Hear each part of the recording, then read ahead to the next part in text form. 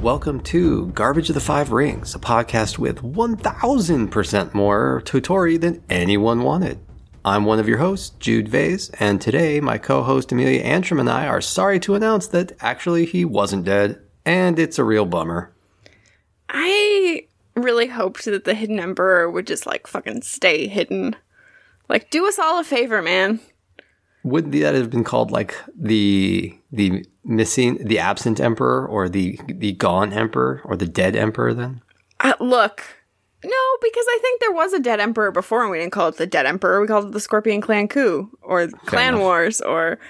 I'm just saying, he's Totori. He had one job. He couldn't do that job, so could he at least do this one? Fair enough.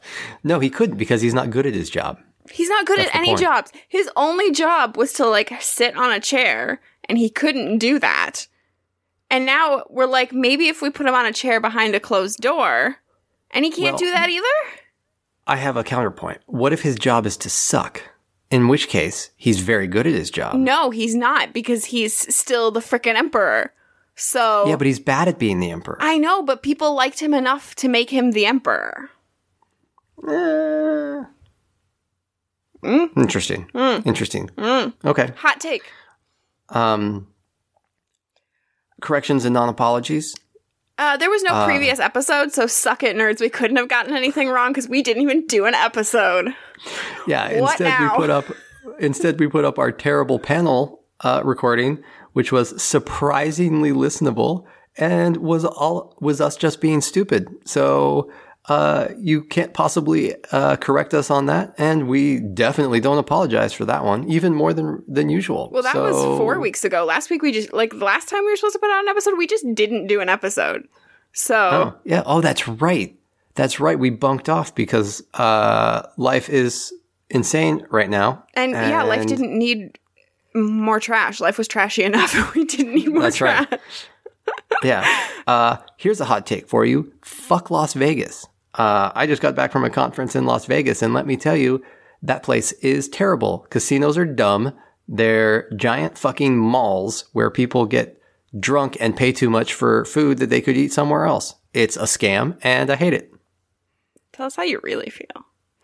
I'm toning that way down. That's like a 4. I know it is. I know. If my opinion's at an 11, my default opinion on Vegas is an 11. I'm toning that down to a 4 because I know people have very strong opinions about Vegas. I do know how you feel about it. I was in contact with you most of that time, and honestly, for some of it, wishing I wasn't. Yeah, I have some hot takes about Vegas, but it was dumb. The conference was a lot, and I'm glad I'm not there anymore. It sounds like a hellhole, and maybe they should have done all of that nuclear testing a little closer. There you go. On that note, speaking of nuclear catastrophe. Yeah, that's the perfect transition for L5R. Thank you. I'm very proud of that one. So it's been a little while, so let's do a quick recap. Where did we leave off? The Phoenix clan sucks and are so desperate they're looking for Shugenja, and they found some, and... they're Shugenja, I guess? Maybe one of them was a really bad Bushi, so they're like, maybe you'll be a better Shugenja. Yeah, but we're not going to tell you anything. Lion and Crab are up to some shit. The Crab are trying to take and or keep Kyuden Haruma. The Lion are marching toward the Crab. No one knows why, even other Lion. Also, Lion are doing spooky stuff, but don't worry about that. I'm sure it's fine. Yeah. My favorite part of this is just that, they keep talking about the lion, but there's 4 lion right now. Yeah, there's none of them are on the same side. Yeah, no, there's 4 mini lion clans running around fucking shit up, and nobody knows who's on whose side. And they're not even cute. No. There are some Ronin, and they are doing cool stuff like accidentally finding blood swords that somehow got misplaced and forming minor clans after catching cultists. There's a lot of weird... Dude, minor clans, people were, I guess, real into minor clans at this point in the game's history because they're just all up and everywhere, just doing weird shit. Yeah, there's so cool. Many minor clans, and they all have, 2 people. Yeah. Mantis. They're doing Mantis things, so basically, being dicks, I guess? Oh, just wait. There is a line in this episode that Yoritomo says that is bananas. Okay, I'm excited for this. Just wait. I'm waiting. Yeah, it's good. Meanwhile, the Unicorn are playing Law and Order Rokugan, and no one is having it because the Unicorn are useless, and everybody remembers that from the Clan Wars. Yep. They're like, we're here. Okay, great. Don't wear your shoes on the carpet, I guess. Chitauri has been blessedly absent this whole time. It's making things worse, we assume, but I do want to point out that we actually do not have evidence to prove that it wouldn't be way more of a clusterfuck if he was on the throne. Oh, just wait till next episode. I just want to say that, like, this is a counterfactual argument, but it might have been worse and you can't prove it because we do not have a control in this experiment. Yep. Lastly, Hitomi crazy. She got obsidian hand crazy pants going on and is fighting the Naga, and that's just kind of her thing. It's been her thing, and she's going to keep having that be her thing for a little while here. Oh, that's right. She's doing those cool health code violation blood tattoos. Yep. So this episode, we are finally, after many references, talking about the storming, possibly secret, of Morikagi Castle. I hate the names of these fictions. We are covering 3 fictions tonight. The Storming of Morikagi Castle, Part 1 of 3. The Secret of Morikagi Castle, Part 2. And The Storming of Morikagi Castle, Part 3 of 3. And I just want to send a big ol' fuck you to whoever named these fictions. I hope that fuck you goes to the person who runs Kaze no Shiro. I love you, whoever you are. You make this podcast possible.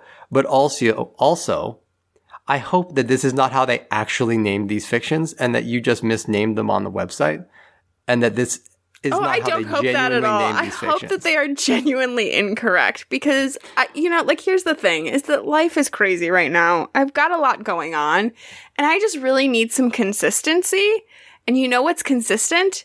The inconsistency of this game. I just want to know that some things will never change.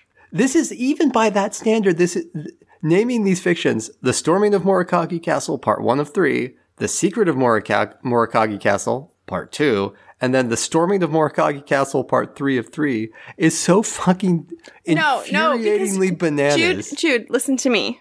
I'm going to say a couple words here, and I want you to just come on this journey with me. Okay. The numbering of the Imperial Heralds. Okay, fuck you. Fine. What I'm saying is, makes perfect sense. Granted. All right. Point Amelia. Those are the three fictions we're reading. They have dumb names. Somebody gave them dumb names. We don't know where they're from, but the names are dumb. So a couple of things at the top about these 3 fictions. First, it would appear that the way they wrote these fictions is they wrote a coherent story, and then they put that story in a blender, and then just sort of took the pieces and just jammed them together, and then cut it into 3 pieces and put that on the website. The narrative fucking goes, just bip-bops around like a rabbit on methamphetamines. And my second favorite part of this, they don't use family names. They just kind of casually refer to people, like, consistently. So you'll get, like, a reference to Doji Adoka, but then it'll just refer to Tsuri, and you're just supposed to know that that's Matsu Tsuri. And it does this all throughout these fictions. You never know who anybody is. It took me so long to read through these fictions because I could not figure out who these people were. And they kept saying, like, they kept referencing the Akoma. And I was like, isn't this guy an Akoma? No? Well, who is he?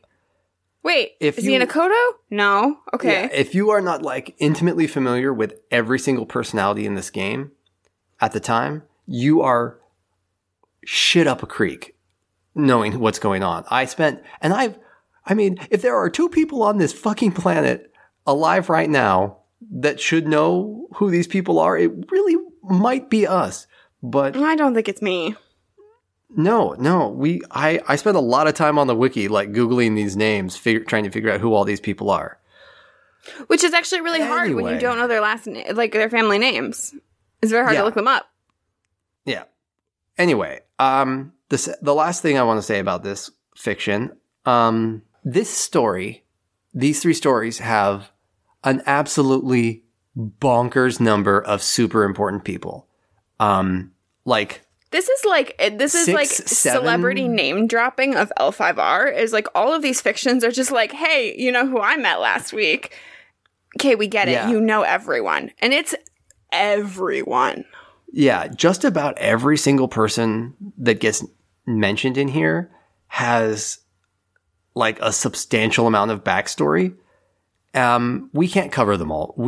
As we go through here and we come across people that have like these big bananas backstories, we'll say so. And the next time we come across them in the storyline, we'll try and dive into those backstories because we like to give these cool backstories to these characters as we come across them, but we just don't have time. We cannot do like a deep dive on like 7 major characters in here. Like, I mean, we could do a whole episode on fucking Togashi Mitsu, but we're not gonna. We don't have time for that. So Yeah, unfortunately, just because the way that these like vignettes are written and the amount of people and everything that we're covering, because it's just 3 fictions. It's just those 3. Granted, it's like 50 fucking pages of fiction, but it's just those 3. Like there's, I mean, unless we did an episode on each of that. No, even if we did an episode on each of these fictions, I don't think that we could cover all of the backstories of these people. Not at all. I mean, there's so many big name people in here, and there's so much, and so many of them have so much bananas backstory that it just wouldn't fit. So yeah. So I think we'll call it out when we come across listener, that we know that they're important. We'll fucking get to it when we get to it, okay? Yeah, and we'll call it out when we come across someone that has a bunch of backstory that would be fun to cover at some point, but we're not going to do it right now. No, because right now, we're talking about the oatmeal. Yep. My last note is going to be on how we cover this stuff. We're not going to try and do it in the order that the fictions do it, because we hate you slightly less than the fictions hate us. Oh boy. We've broken this down into like teams or like sort of narrative threads. So we're going to sort of talk about the various threads that go through this story, starting with least important and most dumb, and work our way up to the big show at the end. So let's get started. All right. 2 best friends solving crimes. Hiroru and Ganawa. Except That's not. my song I wrote for them. I told you that this is going to be like my buddy cop film. It's Turner and Hooch of L5R. Hiroru and Ganawa. I'll work on the theme song. Okay, you do that. Okay, so, remember how Kachiko sent them to find a blood sword? Me neither. Now they're looking for Toturi. Don't worry about it. Somehow, something got sidetracked somewhere. They saw Kaede. She was like, find a dude without a face. Or who still has a face. Or something. There's something about a face. I don't know. Yeah. Not important. So, they are off on their journey. They're following this guy, Hito, who I think is from the Centipede clan. Yeah, apparently. Yeah, because he's like, he knows something. At one point, Ganawa is like, what are we doing? Why are we following this guy? He knows nothing. And Hiroru's like, no, he knows something. He doesn't know the way or what he's doing, but he knows something. Like, legit line in this fiction. He takes them to Kyudonasawa, because clearly the Phoenix left or some shit. And he says that there's these Ronin guards guarding the Emperor for the Phoenix. Specifically 7, which apparently is like noteworthy because Ganawa's like, how the fuck do you know there's 7? Like, that seems to be like a really important thing for Ganawa. He gets real like suspicious that he knows exactly how many Ronin there are in there. Is Ganawa like that bad of a scout, or like that bad of a... I mean, because that seems like a normal thing to me. If you're like scouting something out and you want to know what the guard situation is, point number 1, how many guards is? Right? Yeah. Like if you were scouting something, what is the first thing that you look at? Well, I guess, so Ganawa's thing is that Hito says, like, he got intel from the Phoenix that these Ronin were guarding the Emperor in there. Not that Hito had done any kind of scouting. And he was like, that's a weirdly suspicious number of Ronin for the Phoenix to have told you about. I don't know. The whole thing is just dumb. Okay, Ganawa, what would be a non-suspicious number of Ronin? I would say 3 to 5 seems appropriate here, but 7's like Right. a little bit of overkill, even if it is the Emperor. Yeah, but that is not the dumbest part of this fiction. Well, of course not. Or of even this section. The dumbest part is that before they can do anything, a Sheba rides by. I want to be clear. This is a ruin, an abandoned ruin. And a Sheba on his way to somewhere else. Got like blowed up at some point, right? Or burned down, or when they were doing their mahoing. Yeah. This Sheba rides by and just randomly decides to yell as he rides by into the darkness, "Totori's been found! Totori's been found!" Just shouting into the dark. No reason whatsoever. The British are coming! The British are coming! Exactly. Ganawa flips out, rage monster style, and tries to cut Hiro in half, and does, but all that happens is Hiro collapses Obi-Wan style and turns into a shadow and laughs at them for being gullible chucklefucks. So technically Hiroru was right. There was something going on there. Yeah. I really love that they took the word count out of these 3 stories, this 50 pages or whatever of story. They took the word count to have Hiroru and Ganawa get clowned on for what, as best as I can discern, is zero narrative purpose. This section, this little bit of Hiroru and Ganawa serves no purpose except to show them getting goofed. And I'm into it. Well, I mean, they did encounter that guy with no face or shadow or something, right? But it doesn't go anywhere. They literally just dead end. Like, it doesn't do anything. It serves no purpose in this story except to show that the two of them are gullible dumbasses. Hiroru and Ganawa solving crimes. Gullible dumbasses. No, your song's not as good as mine. God. But it's more accurate. TBD.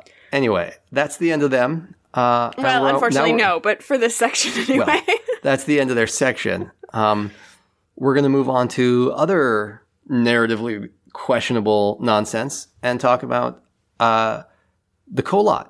Our buddy Kage is back, and now he's got a friend. Hey, Jude, what's the Kolot? I don't know. And after reading these fictions, I still don't know. Who the fuck knows? Yeah, these were weird. Our good pal Kage is still hanging around, still just being a real creep, looking out windows, looking through walls, standing over people's shoulders.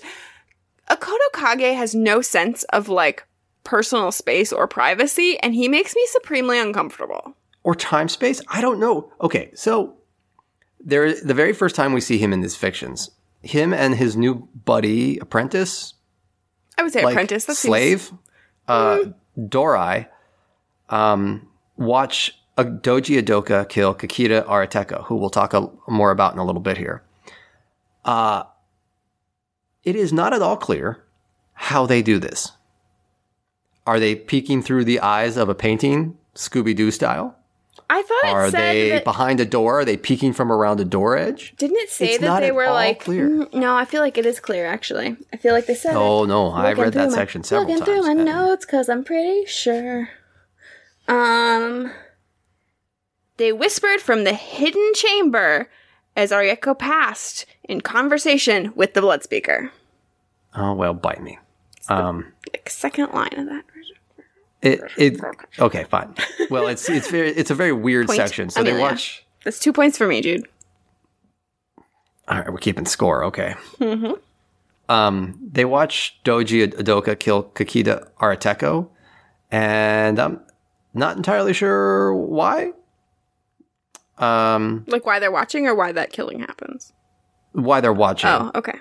Then there's a scene where Kage is using his chi to project his thoughts into Dorai. Dorai is basically sitting there like blanking his mind, trying to absorb Kage's thoughts to make himself be basically like a little radio antenna, so he can write notes long distance for Kage. And then in the last scene, we see Kage has fully programmed Dorai basically, and Dorai is like a willing slave to Kage and is ready to die for him. And they talk about faking his death so he can become a fully fledged agent of the Kolot. I think And my favorite part of all of this is the number of times in the scene where they're doing the calligraphy and everything, the number of times it's mentioned that Dorai, not as good as Hiroru. I know. I was just about to say And, like, how frequently Hiroru could have done it. Yeah, how frequently Kage laments that Hiroru was a better student than Dorai is.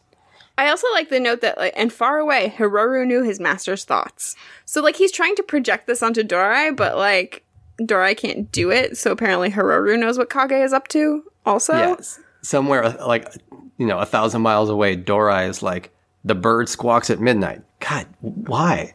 Like, he's getting these random, like, messages projected into his brain. Yeah, what I gathered from this is that Kage's a creep and Dorai is kind of a fuck up. Yeah, you get a distinct impression that Dorai is like a real like moment of desperation JV squad. He's not the hero we need, but gosh darn it, he's alive. Yeah. It's also like all things Kolat, nothing is explained. It's not at all clear what's going on or why Dorai is being trained or who he is or why any of this is important. Yeah, that's you. Basically, we're just given a bunch of weird ass random scenes of these two guys, and you're expected to fucking either know what's up or just enjoy the atmosphere. Come on this journey with us. Yeah, exactly. Kyuden Hitomi. Oh God. Okay. Let's go ahead Ready and for some Castle Spooks a lot. Yeah, let's do that. Let's have some fun with that. The first thing we get is a thing I actually like. This part's fun. Mm-hmm. We get a scene of the Imperial Court where everyone is talking about the fact that there's famine happening. And everyone's like, man, we're all going to fucking starve. We're all going to die. This is terrible. What a bummer. I was hungry. An ambassador from the dragon shows up and says, we have food fucking for days. We have so much food. Jesus Christ. God, what are we going to do with all this food? We have nowhere to put it. Gosh, what a burden for us. It's just fallen out of our Oh, did I mention it's all in our castle? Oh, yeah, you can have the food. You just got to come to our castle and get it. And everyone in the court is like, I see. I see. Uh-huh. Yeah. Basically, they're saying that if you want this food, you have to march through the dragon forces and the Naga forces and come get it. So they've basically blackmailed the Empire into picking a side in this Naga v Dragon fight in order to get the food. And the Empire's like, well, I guess we're going to go kill some Naga. And they seem okay with that. And maybe we can eat them too. No, they don't say that, but I was thinking it. Yeah. So that's how it starts. Yeah, so then we go back to Kyuden Hitomi, and she's having this chat with Kitsuki Kage. And it's, like, real spooky, and she's, like... the way they describe it is, like, she can see all of time in slow motion with her one spooky eye and her one regular eye, and arms are whispering to her, and, like, it's very ominous, and there's all kinds of, like... I don't know, weird, spooky stuff happening. It's very mood, very like... Yeah, there's an aesthetic, and yeah, for sure. she's doing it. But there's also, like, all of these references to uncovering how to remove the shadow from this thing, right? Have they defined what this thing is yet? It's still just the thing. Yeah, they talk about how, in the course of this conversation, they talk about the fact that Hitomi has constructed a crystal chamber according to the information in Kage's journals and memories she has from Togashi, and trapped her, quote, inside it with the goal of purging her of the shadows. And Kage is like, no, you're fucking crazy. This is impossible. Kage, one note I want to make, Kage is one of those people we talked about earlier that has an absolutely bonkers amount of backstory. Like just fucking pages of it on the wiki, and like just, I mean, the book, God, which book is it? Way of the Shadow. There's an RPG book, Way of the, Secrets of the Dragon. Oh. Is it Secret of the Dragon?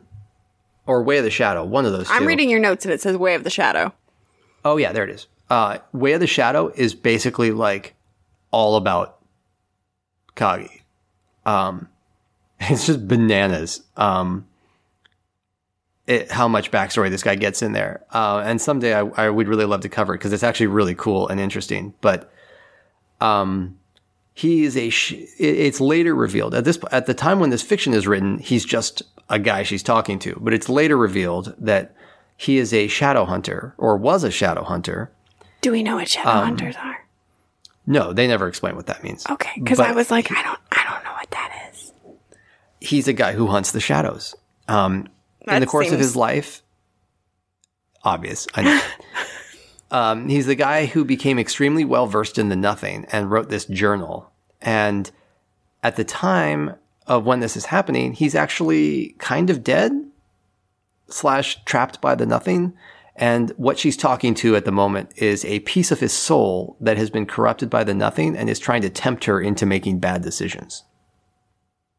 But she's not listening to it. I mean, right? Is she? Well, because here it's hard to tell like what decisions she's with making. her, right? So, like in this fiction, he's like, "No, you can't do that," and she's like, "Fucking watch me, bro." Yeah, that's what's ironic about this is it's clearly like in the context of just this fiction. If you don't know that outside context, that outside information, he clearly seems to be urging her to like not make these bad decisions, and she's like, I'm gonna do it. It's YOLO, some classic reverse psychology. Yeah, right? Okay. Shadow's playing the long game. So that's where Hitomi is at the moment. There's also, later on in the fiction, she has a chest beating contest, I guess would be the best way I could describe it, with, what's his name? Kokujin, where they beef over who is, I don't know, the craziest dragon in the room, and she threatens him with how many swords she's got. Oh, is this the part? Is this the part? Where did it go? I don't even remember. I feel like I underlined it. It was at the bottom of a page, but she was just like, fuck you, I have 4 swords, what now, motherfucker? And it was so good. Kokujin is super proud of the fact that he's like the one that does all the tattooing, and Hitomi is like, bite me, I'm the dragon, I'm the whole of the dragon, and nothing you do works without me, so step off, you crazy, crazy person. I just love that she's like, because like everybody's like, we got a sword, and the dragon are like, fuck you, we got 2 swords, and then Hitomi shows up and she's like, fuck all y'all, I got 4 fucking swords. Yeah, it's very good. I just like this exponential increase in swords, and it just makes me very happy. Like, so excited about this. How does she have enough arms for 4 swords? Like, what are you doing with 4 swords? Maybe she throws them. I don't know. Oh my god, that's very exciting. I want to know what I want to follow this sword story. Who's gonna have sword 16? Multiplication? Who will have 16 swords? That's some math for you nerds. Well, we'll find out. We'll see in the future. I bet you somebody uses more than 4 swords in the future. Kokujin is another one of those characters. Kokujin literally is carded right up until like, I think like the last set of the game. This guy's going to stick around forever. He already has a bonkers backstory. We will cover him at some point in the future, but suffice to say, Kokujin's not going anywhere. So we will have plenty of opportunities to talk more about him in the future. Is our next episode just the backstories of all of these people? I mean, we could. Jeez, we could do 2 more episodes just on the backstories of all these people. Gosh, they're all cool people. So let's move on from one clan that's having some difficulties to another. The crab. The crab are kind of fucked. Want to hear a joke? Hida Kasada. Hey, there it is. All right. I'm reluctant to say that there is actually a part of this I love, which we'll get to in a second. Is this the part about Yasamura? And like, I just circled the whole thing. Fucking yes. Yeah. In red pen. So things are going great for the crab. Yakumo is still trapped at Kyuden Hiruma. You'll recall later he dies. Yes. Yes, later he dies, which is great. But at the moment when this is happening, Yakumo is at Kyuden Hiruma, and Oushi is getting sandwiched on the wall between Oni's on the Shadowlands side and the approaching lion armies. No communication is getting in or out, and things are going bad. She is sending these scouts out and like these messengers, these unicorn messengers over and over and over. And like, I think at one point it says she sent like 20 of them and they just keep not coming back. And she's like, well, that's a bummer. Sacrifices must be made. Like, what? No. If a thing isn't working, stop doing that thing. Yeah. Just Tactics 101, I would assume. Well, but also the crab. They're all about sacrifice. Yeah, it's true. And on that sacrifice note, she apparently has found a ratling who says that there is a route into Kyuden Haruma, and she's determined to go herself. This is the part that I absolutely adore. There's a scene where her husband, Yasumura, is talking to Oushi's uncle, whose name escapes me. Tsuru. What's that? Tsuru. So Yasumura and Tsuru are talking, and Yasumura is backing Oushi's play 100%, and Tsuru is like, you're fucking bananas. Are you prepared to, if you're going to follow her, are you prepared to do what's necessary? Are you prepared to kill her if she becomes tainted? And his reply is like... Here, can I just read this? Yeah, just read it. It's so good. Would you kill her when she rises in the Shadowlands? Tsuru looked into the eyes of the son of Shinjo. When you can say yes, then you will know what it means to be a crab. Yasumura stepped lively onto his steed's high saddle, weighing the spear in his hand before he answered. No, Tsuru. I would not be able to cut my wife down if she rose again from the ashes of that place. I would not be there. Tsuru's scorn was apparent, but Yasumura continued. The answer is simple, uncle of my wife. If Oushi has fallen, know this. I will have already died. It's so good. I love him so much. What a sweet boy. I love that this is a guy that is like so pure, and this is what Crab should be. Like, Crab should not be Yakumo's big old, like, it's like chest beating, measure dick my measuring. balls chest beating. Yeah. God, I like that we went the same place. And it shouldn't be Hidekisada's arrogant, like, monster deal bullshit. Yasumura is the best crab we've seen. He and Oushi are the best crabs we've seen so far. And I love that his reply is just like, of course I wouldn't have to kill her because I'll already be dead. I just love that he's like, there's no way, like, if that happens to her, there's no way I'm still alive. Like, well, it's way too late. Yeah. Yeah. He just takes it as a given that he will have already died for her at that point. And I like that her uncle is just like, all right, you get it. Yep. Oh, it's very good. I love them. I love them so much. I really like Oushi, honestly.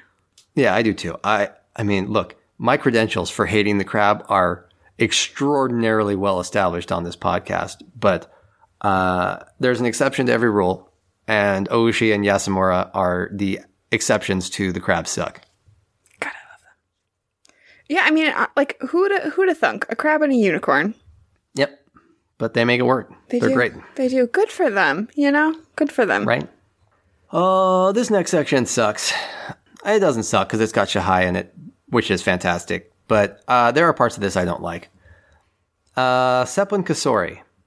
I'm super torn on Seppun Kasori. I don't know if you poked around on her backstory any. I didn't look into her backstory. I just kind of read the description that's like in here, which seemed like, fine. They did mention several times that she's fat, which I didn't love, but... Yeah, so her backstory is basically, what if Kachiko only drunk and not as attractive, but still sexy?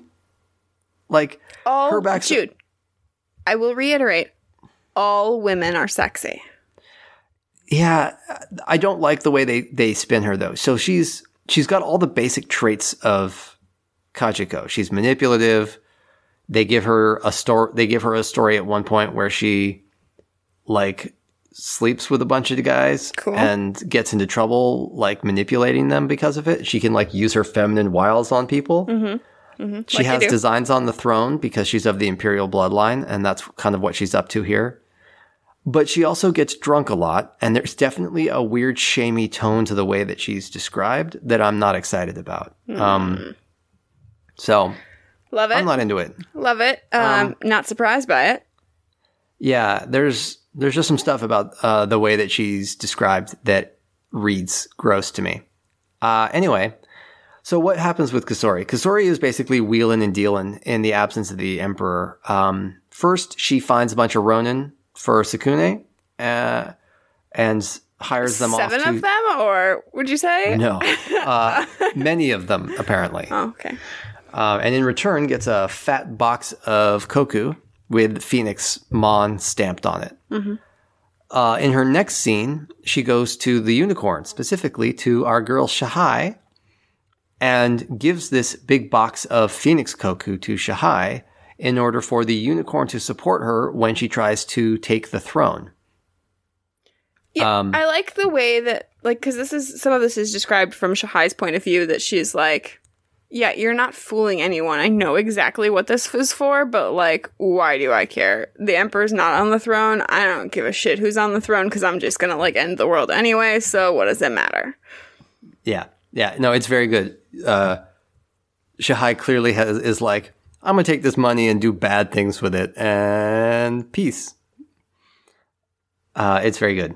Yeah, she's like, oh, Kasori thinks that we're gonna use it to, like, feed our peasants and stuff, but, like, no, don't be ridiculous. Yep. What she does do with it, though, is pretty interesting, and that's what we're gonna talk about now. So let's talk about the crane. Okay.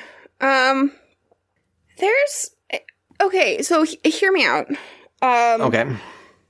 Why are the crane here? In any of this?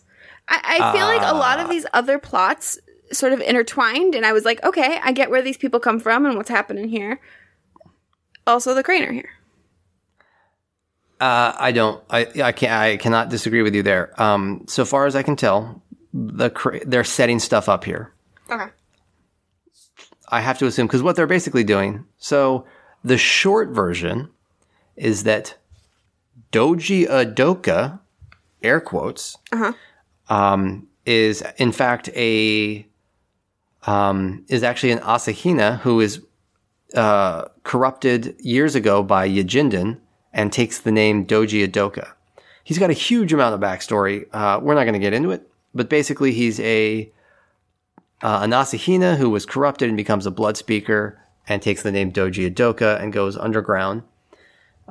He runs a dojo called the Graceful Crane Dojo, which is a real dojo, but is a cover for his blood speaker cell, which has a super goth name called the Beauty of Death Cell, but which I mention only because, and I quote, recruited the eager but less skillful students, which I think is very good.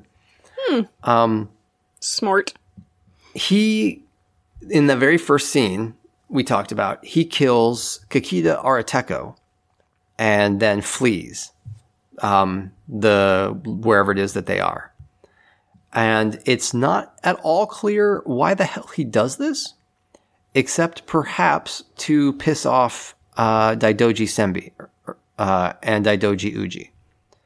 Senbi is Arateko's nephew and just absolutely loses his goddamn mind over this. The most impotent of rage, though. I want to be really clear. It is the most impotent of rage, to the point where, like, he gets mad and then is, like, swinging his sword around and is like, and then throws up.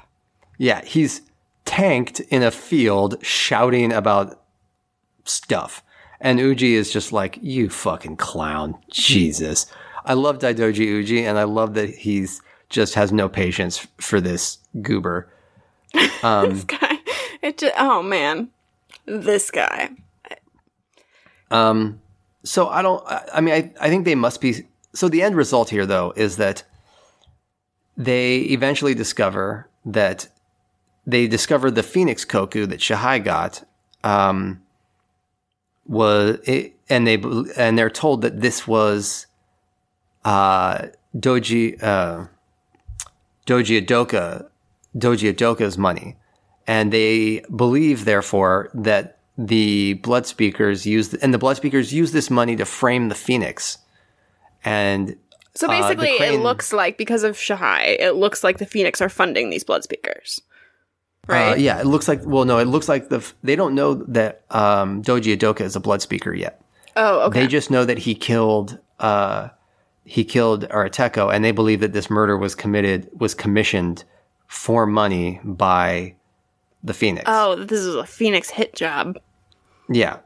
So it has to be some kind of a setup for something later. But the result is that you now have the crane pissed off at the Phoenix. Gotcha. Yeah. Okay, we're getting there. We're almost there, guys. Just kidding. We're like halfway done. No. It's okay. It's okay. We're slowly making our way to the main story. We're getting there. So let's get into the really confusing part. Oh God. So again, like we said before, they keep just using given names and not family names. So they keep referring to all of these lion, and if you'll recall, like the lion are split up kind of all over the place because Ikoma Tsunori has taken her troops over to the crab. You have what's his face doing spooky stuff. What's his name? Why can't I think of his name? Doesn't really matter. He's the Jade Champion. And then you have like some Matsu running around, and like everybody's all over the place, and they're all kind of fighting with each other a little bit too. Yeah. Except that we don't know who's who in any of these stories. Yeah. Yeah. So we start out with Turi, no name given. I had to literally look him up on the goddamn wiki to figure out what this guy's family name was. Mm-hmm. Is part of a group that's tracking rumors of the Emperor when he sees Mantis banners and realizes that the whole thing is a trap. He sees the Ikoma doing a deal with the Mantis and realizes that he's been conned, and he breaks out and runs and basically ends up bailing down a cliff with his horse and barely survives the fall and ends up at the bottom of this cliff at the feet of some Phoenix, including Shiba Tetsu, who was described as both the commander of the House Guard of the Phoenix and then later as Hoichu's Yojimbo. I don't know if those are contradictory or if somebody wasn't sharing notes, but those are the two descriptions we get for this guy, for Shiba Tetsu. Next, we see them like in the next fiction. This group of Phoenix has been reduced down to just those three, to Hoichu, Tetsu, and Turi. And they're fighting restless spirits, not the shadows. No, because we need more things to fight. Morikagi is, according to Hoichu, infested with restless spirits of those who died in shame without honor, who have been riled up by the faceless ones, by the shadows. Okay, but not Trader's Grove. No, not Trader's Grove. Different restless spirits of people that died in shame without honor. Yes. A different spooky, shameful forest. Yes, exactly. Just to be clear. Okay. So they're seeing all these past battles, and they realize that what they're seeing is Kyuden Isawa on the Day of Thunder, when Hoichu's father, Isawa Tsuke, went all bibbledy. And apparently, even spirits can spit fire because they're getting roasted. That's totally safe spirits. in a forest. Yeah, right? So Hoichu stays behind to let them keep looking for the Emperor and to fight his dad's spirit. Because he's got daddy issues. Yeah. And the reason for this is Turi has told them that he was given a prophecy by Keide? Was it Keide? To save a lion's soul. I want to say it was Keide, but I might be wrong. There's also this weird line, like, early on after he, like, crashes his horse, because I want to point out, too, that, like, according to this, he does it on purpose. Yeah. No, he, like, crashes his horse down the cliff to get away. Right. When Tetsu shows up, Tetsu says, "You will be needed. You are destined to contain the spirit that was trapped within this foul place. Isawa Kaede has told us this, as she has foretold that we would find you here." Yeah, so there's this prophecy that Kaede has given that he's going to save a lion's soul. And he thinks that it's Tottori's. So they're like, well, we got to move you along. But while they're wandering around in this forest, dealing with these restless ones, he comes to realize that it's not Tottori that he's there to save. It's Tsuko, who has become one of those who have been denied peace and must walk forever, reliving the events of their lives until they are given peace or until they have been forgotten. So he watches her final moments for a little while, and like it's a reasonably well-written little scene here where he's sort of dealing with her spirit. But not important to the story at all. No, completely fucking pointless. Is, like, do we not have enough people in these stories? We don't need more people. Everything about this section, everything about Matsutori, everything about Hoichu, everything about this is fucking pointless. It has no bearing on the wider story, the narrative of these fictions. He eventually promises her that he will unite the lion to give her peace. I'm really looking forward to that not following through. So there you go. Last section before we actually get into the meat of this episode. Are you? Oh God. Almost done with the preamble. Right? Okay. Togashi Hoshi is in Morikage Forest for reasons? I mean, why not? Everybody else is. How big is this forest? Yeah. With him are a unicorn named Otaku Shang-Chi, and then his buddies, Togashi Mitsu and Togashi Suwana. I don't know why she's there. Who's Shang-Chi? Yeah. I don't know. It's not at all clear to me what she's doing there. They never mention that. They don't even mention her family name. They just refer to her as Shang-Chi the whole time. Yeah, I kind of wondered that. I was like, who is this lady? She is apparently Komoko's cousin, who has, in the backstory that I found for her, constantly been jealous of Komoko because Komoko's all fancy in the thunder.